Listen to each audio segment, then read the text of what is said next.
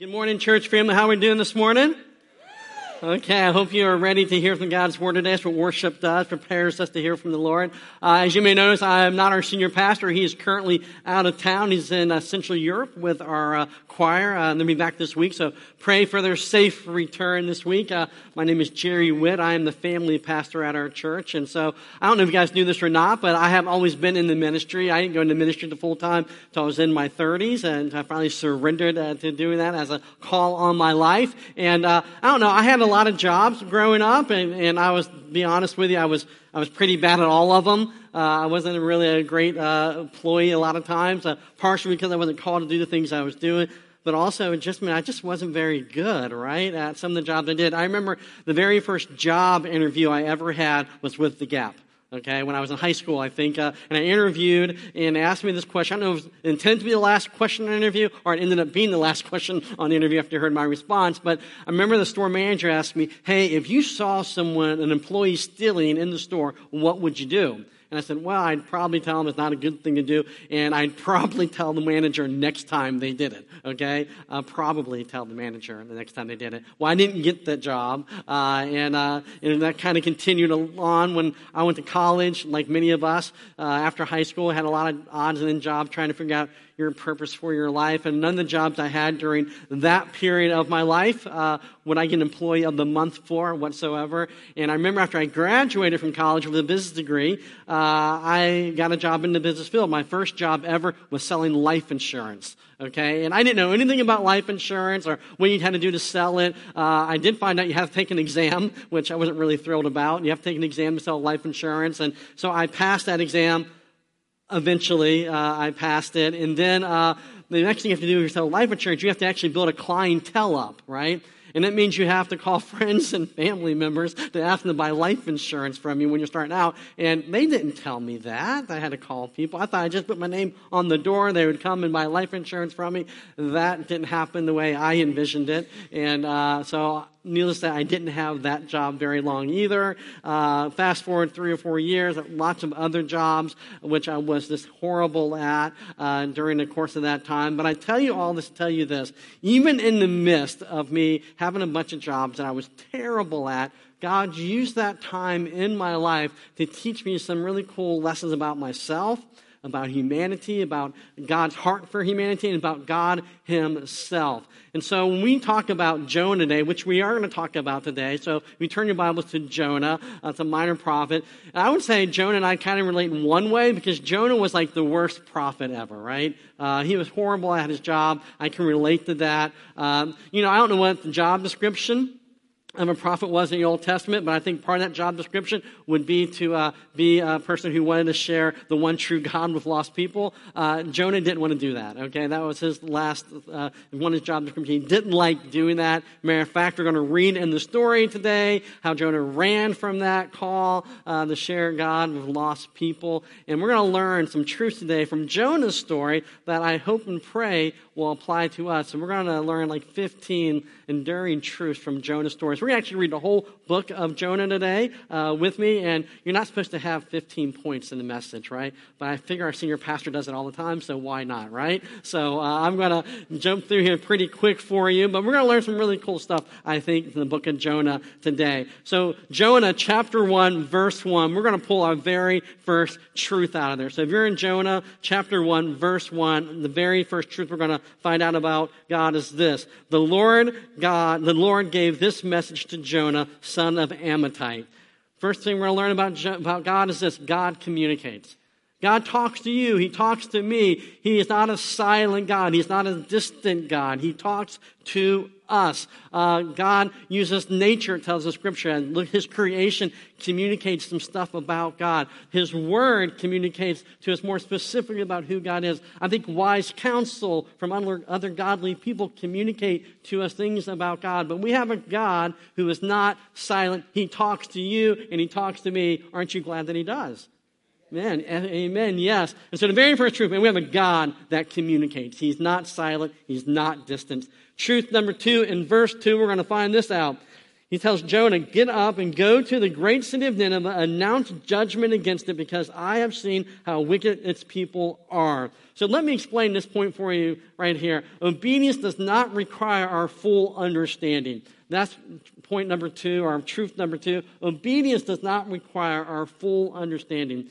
When God told Jonah to go to Nineveh and share with him about the one true God, that would have made absolutely no sense to Jonah whatsoever. If you know anything about ancient history, you know that Assyria was the ruling kingdom over the Jewish people at that time, and they were wicked, they were a cruel people. Nineveh was one of their capital cities, and he told Jonah to go to these wicked, horrible people who are oppressing them and share the good news about the one true God. So Jonah didn't want to do it. He did not want to obey. But God didn't ask Jonah to understand. He asked him to do what? To go and to obey. And I think a lesson you and I can learn is that sometimes we don't have to understand everything about God to take action, right? For me, sometimes I want to learn everything I need to know before I take any kind of steps whatsoever. But according to God, man, sometimes he just needs us to obey. And that truth was true back in Jonah's day, and it's true for our day right here and now, that our obedience does not require our full understanding when God calls us to do something. Truth number 3, we're going to find there in that 3rd verse, and it says this. It says, but Jonah got up and went in the opposite direction, the worst prophet ever. And went in the opposite direction to get away from the Lord. He went down to the port of Joppa, where he found a ship, leaving for Tarsus. He bought a ticket and went on board, hoping to escape from the Lord's sailing to Tarsus. Truth number 3, God gives us freedom to disobey. God gives us freedom to disobey. Why does God give you and I freedom to disobey? Because of love. Love needs to be a choice. Love can never be forced. I can't make you, God will not make you love anything. Love has to be a choice. And Jonah made a choice not to love God, right? Matter of fact, he made a choice to go in the opposite direction from where God's called him to do. So if you know anything about geography in the Old Testament, it's funny how much Jonah disobeyed God. Not only he didn't listen to him, he did the exact opposite. He told Jonah to go to the east, he went to the west. He told him to go by land, he goes by sea. You know, he tells him to go to a big city in the middle of the known world, he goes to a small city in the edge of the world. So Jonah did everything he could to disobey God's commandment on his life. And he went and he disobeyed God, but he gives us the freedom to disobey. But you got to know something. When you say no to God, it doesn't solve your problem. Matter of fact, and you guys know this is true from your own life, if you say no to God, it just leads to more storms in your life, doesn't it? And Jonah's going to learn that lesson too in verse number 4. And so as we jump into verse number 4, it says this, but the Lord hurled a powerful wind over the sea, causing a violent storm that threatened to break the ship apart. And here's the truth we want to learn about this. Sometimes a storm is really a rescue in your life and my life. Sometimes a storm is really a rescue in your life and my life. God put storm right in the path of Jonah to stop him from going the wrong direction. The storm wasn't there to destroy Jonah. The storm was there to rescue him. And what a great lesson that is for us to learn sometimes, right? Sometimes we have storms and difficulties in our life, and we don't understand why they're there. But a lot of times those storms, those difficulties in our life are really God's opportunity trying to rescue you from making the wrong choice and going in the wrong direction. And here's the cool thing about God too. God comes after us even when we disobey and run from him. God comes after you. He comes after me even when we run away from him. And I'm so glad that he does. I remember I grew up in the church like maybe some of you did. And when probably in middle school, high school, definitely in college, I started walking away from the Lord. And I'm so thankful God didn't walk away from me during that time. But during those period of my life, those 10, 15 years when I was kind of doing my own thing, walking away from the Lord, man, I had a lot of storms in my life that I didn't like and I thought were wrong and they shouldn't be there, right?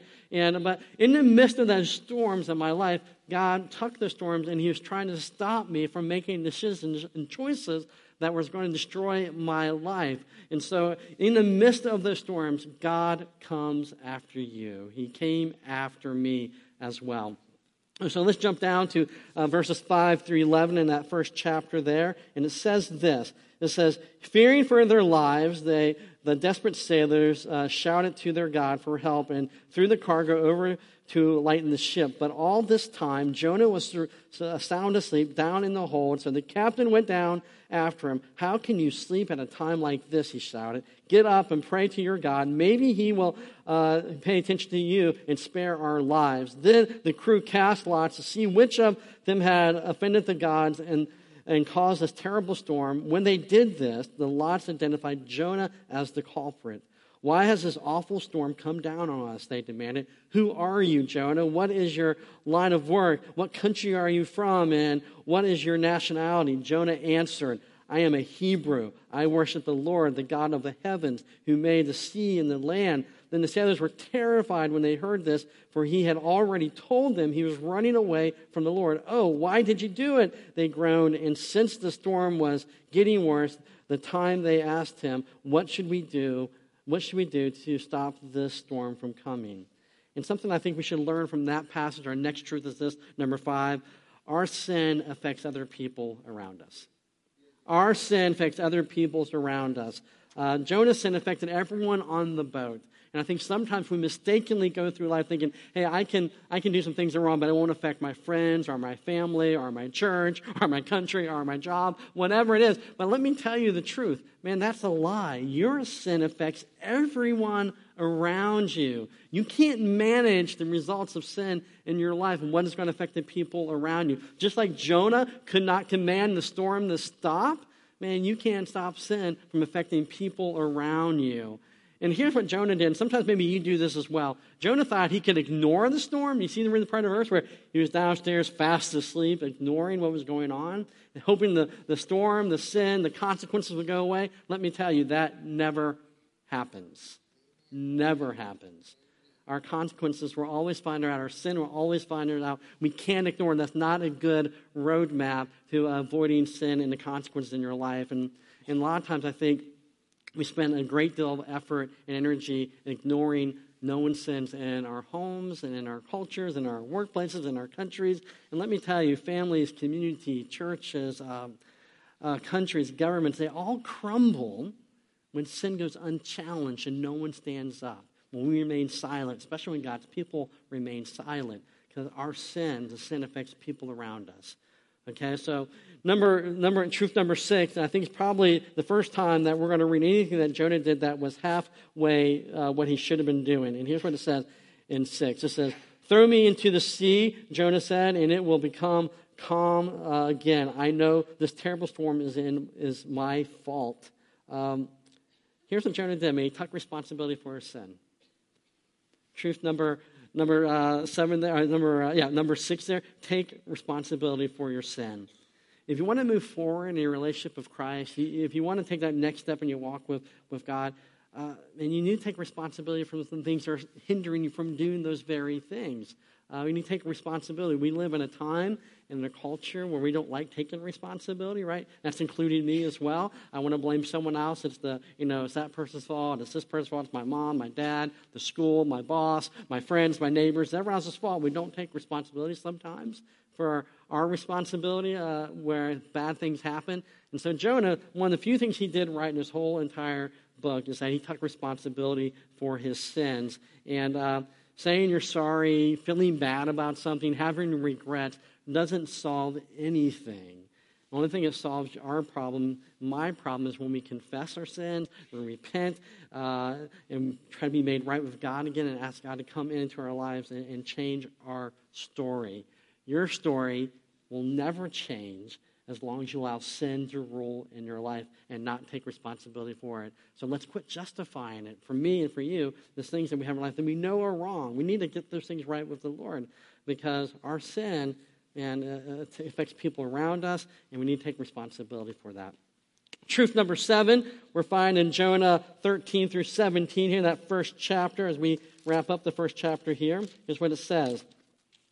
Instead, the sailors rowed even harder to get the ship to land, but the stormy seas was too violent for them, and they couldn't make it. Then they cried out to the Lord, Jonah's God. "Oh, Lord," they pleaded, "don't make us die for this man's sin, and don't hold us responsible for his death. Oh, Lord, you have sent this storm upon us for your own good reasons." And then the sailors picked up Jonah and threw him into the sea, and the storm stopped at once. The sailors were awestruck by the Lord's great power, and they offered him sacrifice and vowed to serve him. Now the Lord had arranged for a giant fish to swallow Jonah, and Jonah was inside the fish for 3 days and 3 nights. Just like our sin affects other people around us, guess what else affects other people around us? Our repentance affects other people around us.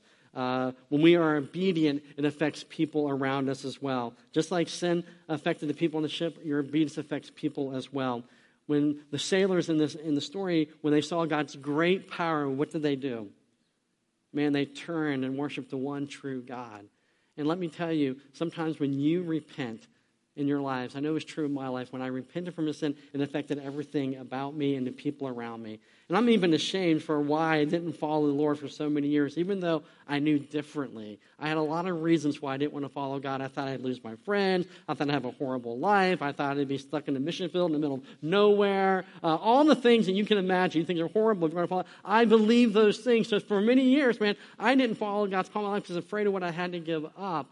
And I didn't realize when I was doing that, I was affecting the people around me as well. But here's what happened. When I repented and I turned to God, man, it did start affecting the people around me. I had 5 good, close friends who I hung out and spent a lot of time with. Over the course of the next 3 years, I got like 3 of those guys to the Lord. One of them went into the ministry, ended up helping me surrender to the call of ministry and go to seminary. I met my wife. I have my kids. I've been here for 18 years. So my repentance in a great way has affected a lot of families in our church and a lot of kids in our church because I repented. And your repentance does as well. When we repent, man, that affects everything around us. And so the truth we can learn from that is our obedience affects others around us just like our disobedience does as well.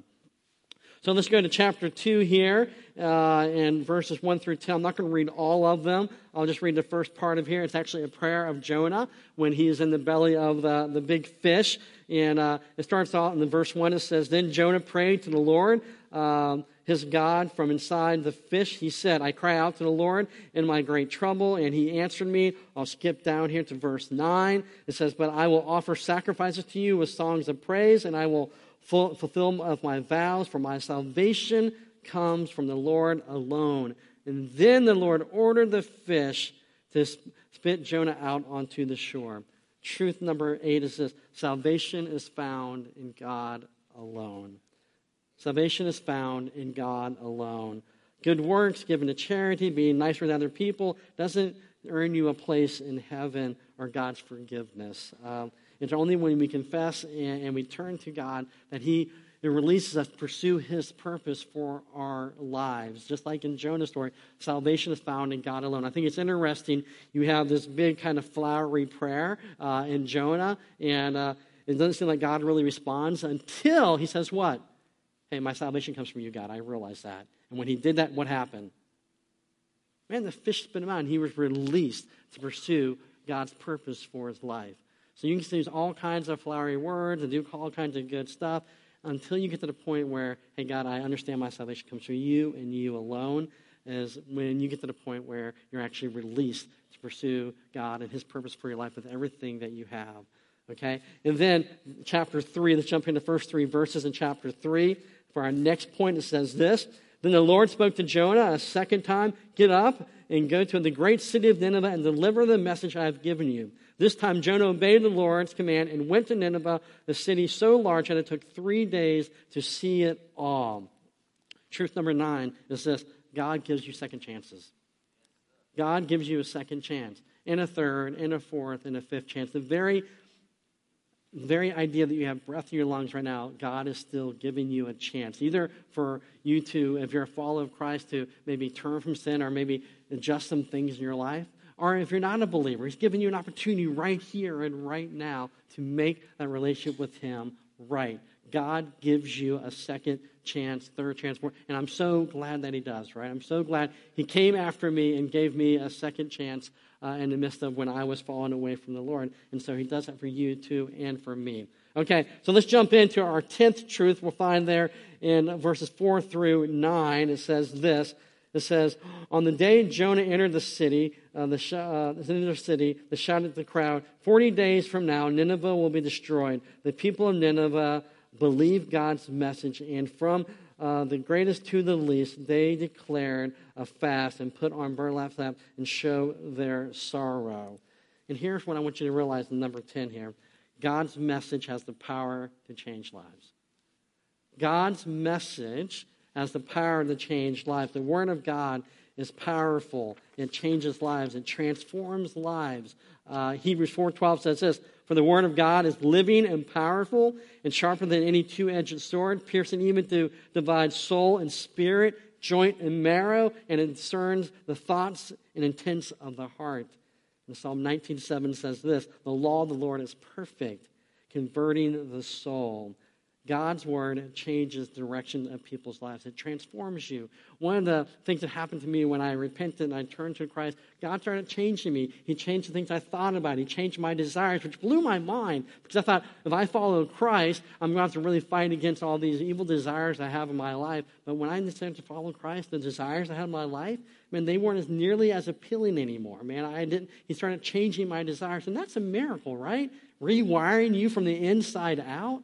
And when you turn to the Lord, man, God starts transforming your lives, and God's word plays a major role in that. One of my passions at our church as a family of pastors, I want to help parents, grandparents, and guardians help pass their faith on to the next generation. That is really one of my biggest jobs at church. What can I do? What can we do as a church to help our students and families pass faith on to the next generation? And here's an interesting thing we found out a few years ago. Lifeway did a study and put it in a book called Nothing Less, and it gave, here are 10 factors that are present in a student's life growing up that heightens the probability of them following Christ after high school graduation. In other words, if these students do these 10 things, there's a higher probability that they're going to have a lifelong faith, right?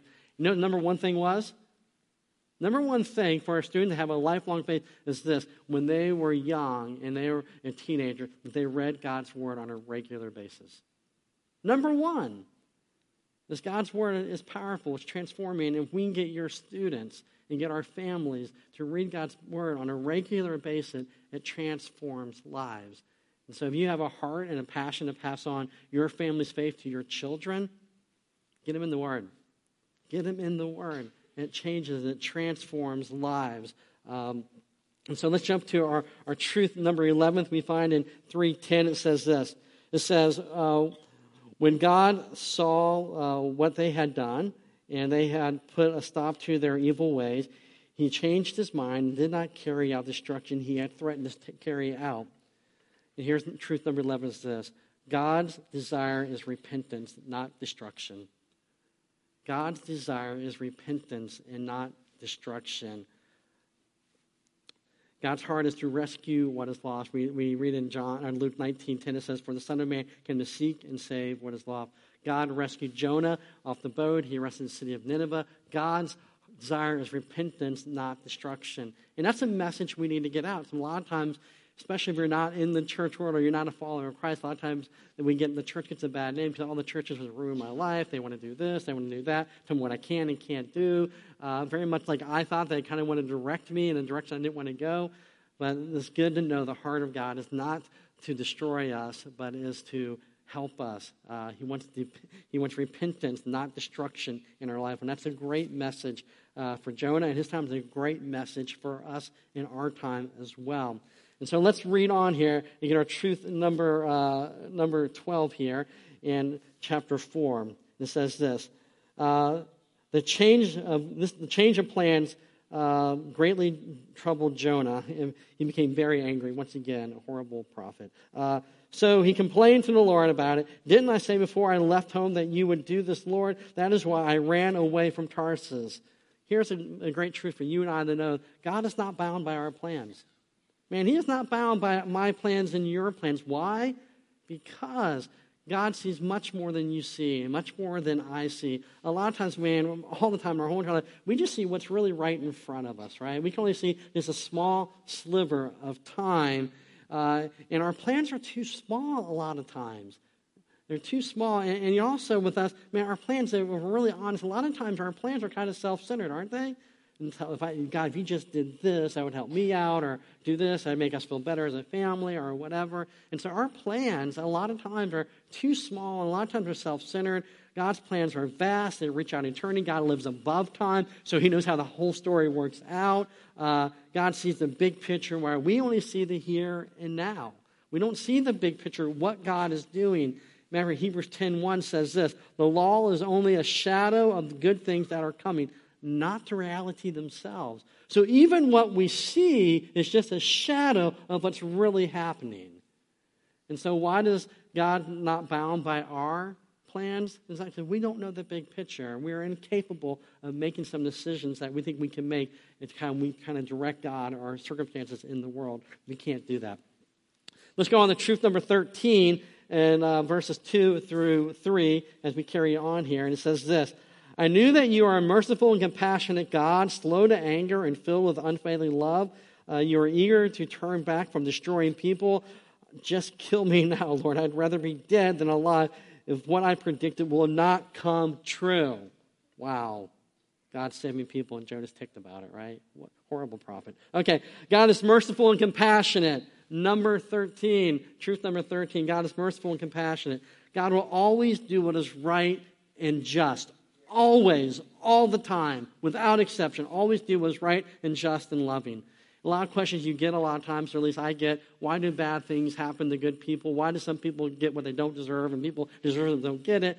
I don't know the specifics. I don't know what God is doing. I don't know why that bad thing happened to that family or that person, and I feel it shouldn't have happened to him. I can't figure it out.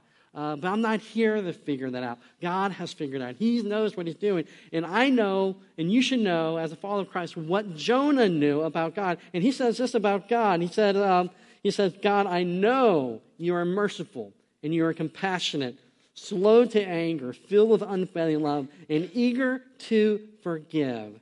Everything we know about God, everything I know about God, has time and time again has proven to me that I can trust God with what I don't know about him.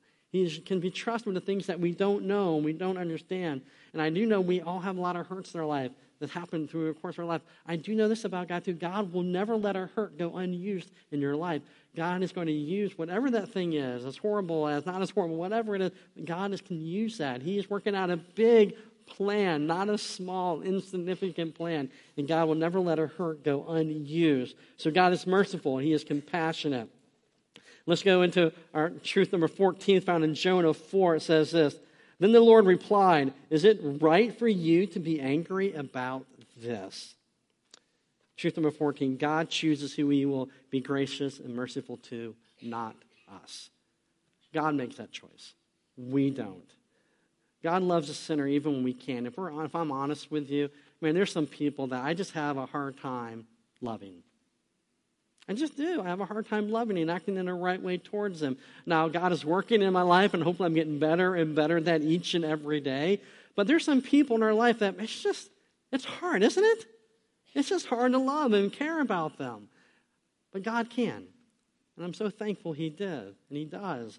Because he cares for people I can't. You know why? We learn in John 4:4, God is what? God is love, man. That is his character, to love. That is part of his identity. He is love. And when God is kind and gentle and to people and loves them, it tells us in Romans 2:4, says God's kindness is intended to lead people to what? Repentance. So when God is kind and gracious to people that we don't like and we don't care, his desire is to lead them to repentance. And so truth number 15, we'll find the last part of chapter 4, verses 5 through 10. Then Jonah went out to the east side of the city and made a shelter to sit under. He waited to see what would happen in the city. And the Lord God arranged for a leafy plant to grow there. And soon it spread its broad leaves over Jonah's head, shading him from the sun. This eased Jonah's discomfort, and he was very grateful for the plant. But God also arranged a worm the next morning at dawn. The worm ate through the stem of the plant so that it withered away, and the sun grew hot. God arranged for a scorching east wind to blow on Jonah. The sun beat down on his head until he grew faint, wishing to die. Death is certainly better than living like this, he exclaimed. Then God said to Jonah, "Is it right for you to be angry because the plant died?" "Yes," Jonah replied, "even angry enough to die." Then the Lord said, "You feel sorry about a plant, though you did nothing to put it there. It came quickly and died quickly. But Nineveh has more than 120,000 people living in spiritual darkness, not to mention all the animals. Shouldn't I feel sorry for such a great city?" Truth number 15. Our wrong desires blind us to God's purpose. Our wrong desires blind us to God's purpose. Jonah was so consumed with anger and hate and his preconceived notions that he could not see what was right and good, which was the salvation of the people in Nineveh. He couldn't even see that. And I think we understand that. We can relate to that, especially in our political environment nowadays, right? No matter what the other side does, it could be good or it could be bad, but we're going to hate it, right? Because at least our culture does. Because they can't see. We're so blinded sometimes by our hatred and our anger that we can't even see clearly. And that's what sin does all the time. It clouds up things for us. It makes us not think clearly about things. Jonah was part of one of the greatest revivals recorded in the Old Testament. Did you get that? One of the greatest revivals recorded in the Old Testament was the story of Jonah. When he should be praising and rejoicing in the victory of the salvation of people, he was mad. He was angry. He was pouting. And that cost Jonah much, and it cost you and I much as well when we refuse to see the good in the midst of our sin and our anger. And so he missed it. Jonah missed it. So that's the end of the book of Jonah. It doesn't close.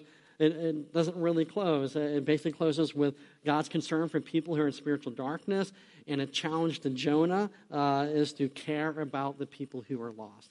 And really, that's the same challenge God leaves you and I today with, right? To care about the people who are lost. And so the question we have for you is this: do you really care about people who are lost and going to hell around you? I mean, really care about it? Care enough about actually to do something about it? Do you care? Let me share this story with you. I've been really convicted the last probably 2 months. I'm just going to be honest with you and transparent. I'm not a great evangelist. I'm not. I'm not a great evangelist. I don't share my faith as often as much as I like to or should. And I can make excuses for that because, hey, I'm in a church surrounded by Christian people all the time. I'm not in the world, I can make excuses for it all the time, but I've been so convicted about that lately. I don't know if you know anything about the church international, but there's a lot of conflict in the church in the country right now. We disagree on a lot of different stuff. But one thing I think the church can come together on, no matter what denomination you're in, is the good news of the gospel, right? And so I've been really concerned about that. I've been praying, God, help me be more of an evangelist. So this week this happened. This is crazy. I'm getting ready to preach, and this happened this week. So Monday I'm here at the church. I'm in my office, and I get a phone call from our receptionist at the front desk and, hey, there's a lady down here who wants to talk to a pastor.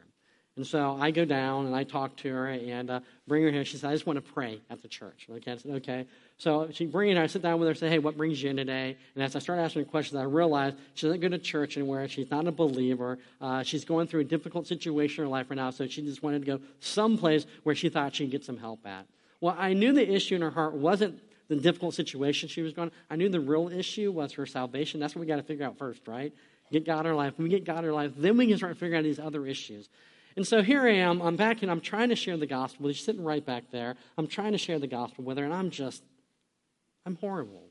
I'm fumbling over my words. She's asking me questions. I can't figure out stuff. My head's going 100 different directions, and here I am praying about God, give me an opportunity to share the gospel, and I get an opportunity to do it, and I can't even do it. And I got so frustrated that I actually pulled my phone, and I go, hey, I have a gospel app on my phone. Let's read this together, okay? I'm a pastor. I don't need an app, right? And so I got the phone out. We went through, and she said, yeah, I'd like to pray to receive Christ. Amen, praise God. It wasn't because of me, because I was horrible at it. I was terrible at it. But praise God, she prayed to receive Christ this week. And then, just like 2 days ago, as I'm praying this prayer, so I'm going to challenge you to say, God, help me share the gospel more. And the reason I don't share as much, because I'm at the church with a Christian. So, lady comes in.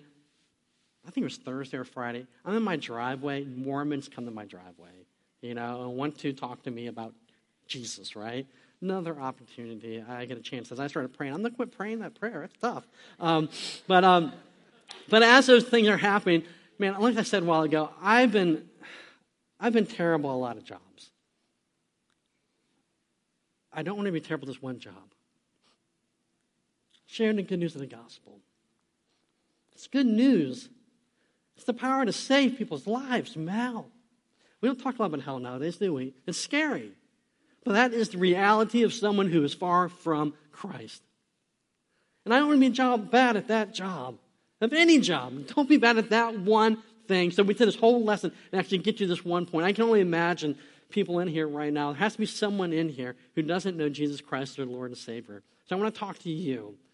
We're going to give you an opportunity to pray to receive Christ today. We're going to share the gospel with you. I'm also made another commitment. I preach and talk a lot to students, and very rarely do I ever share the good news of the gospel within my message. I'm going to stop doing that. I want to share the gospel. That's what God's called me to do. And so I want you to do something. If you're a believer right now, I want you to start praying right now, man, for that person around you who doesn't know Christ. We're going to share the good news of the gospel. And here it is, the good news of the gospel for people around you. God loves you, and he has a plan for your life. The Bible tells us, for God so loved the world that he gave his only begotten Son, and whosoever should believe in him should not perish, but have everlasting life. Jesus said, I have come that you may have life and have it more abundantly. But here's the problem. Our sin separates us from God. Separates me, separates you from God. Jesus, in the Bible says, for all have sinned and fallen short of the glory of God. And the result of sin is death, spiritual separation from God, Romans 6:23. But here's the good news. God sent his Son to die in our place for our sins. Jesus died in our place, took our punishment for our sin, so we can have a relationship with Christ and live with God forever in heaven. The Bible tells us that God demonstrated his love in this. While we are yet sinners, Christ died for us. And the reason we can believe what Jesus said is true is because of the resurrection. He just didn't preach a message and die, but he resurrected from the dead. He is still alive. Amen, amen. He is alive, and today he wants a relationship with you. Christ died for our sins. He was buried, and the third day he rose again from the grave. 1 Corinthians 15:3-4. And Jesus says, I am the way, I am the truth, and I am the life. No one comes to the Father except through me. So how does someone receive Jesus Christ as their Lord and Savior? It's done, man. It's a free gift of salvation. First and foremost, you have to admit you're sinning. You can't save yourself. Not a news flash to anyone in here, right? We can't save ourselves. We can't do it. We sin. It says repent, turn from your sins, and to turn to Christ. And believe that Jesus was indeed God's Son, and he died for your sins on the cross. And ask Jesus to come into your life and into your heart and to be your Lord and be your Savior, and ask him for his forgiveness through prayer. The Bible says this, behold, I stand at the door and knock. If anyone hears my voice and opens the door, I will come in. The Bible says this, whoever calls on the name of the Lord shall be saved. That's the good news of the gospel. Shouldn't we be sharing that? Let's close our eyes and bow our heads, and let's go to the Lord in prayer. Dear Heavenly Father, I do pray for everyone in this room today. God, if they are a follower of Christ and pray to receive you as their Lord and Savior, God, I pray that this week, God, they will start developing a heart for people who are lost all around them and begin praying like I've been praying the last few weeks, few months. God, send opportunities to my life and help me be bold to share my faith with people. God, so I pray for that believer who just needs to go out and share the gospel and quit being silent. So I pray that you empower them this week to do that very thing. God, I pray for that person out here who's never prayed to receive Christ, and maybe this is the first time they've ever heard the good news of the gospel. I pray for them right now, and I pray that today is the day that they choose to pray to receive Christ. And the prayer is really simple, and it goes like this. And if you're a person who's never prayed to receive Christ, all you have to do right now is where you're sitting at, in your seat, is pray this prayer after me. And God promise you he will come into your life and be your Lord and be your Savior. Dear Lord Jesus, I know I'm a sinner and I need you. I ask you to forgive me. I believe that you died for my sins. I want to turn from my sins. I now invite you to come into my heart and life. I want to trust you and follow you as my Lord and Savior. In Jesus' name, amen.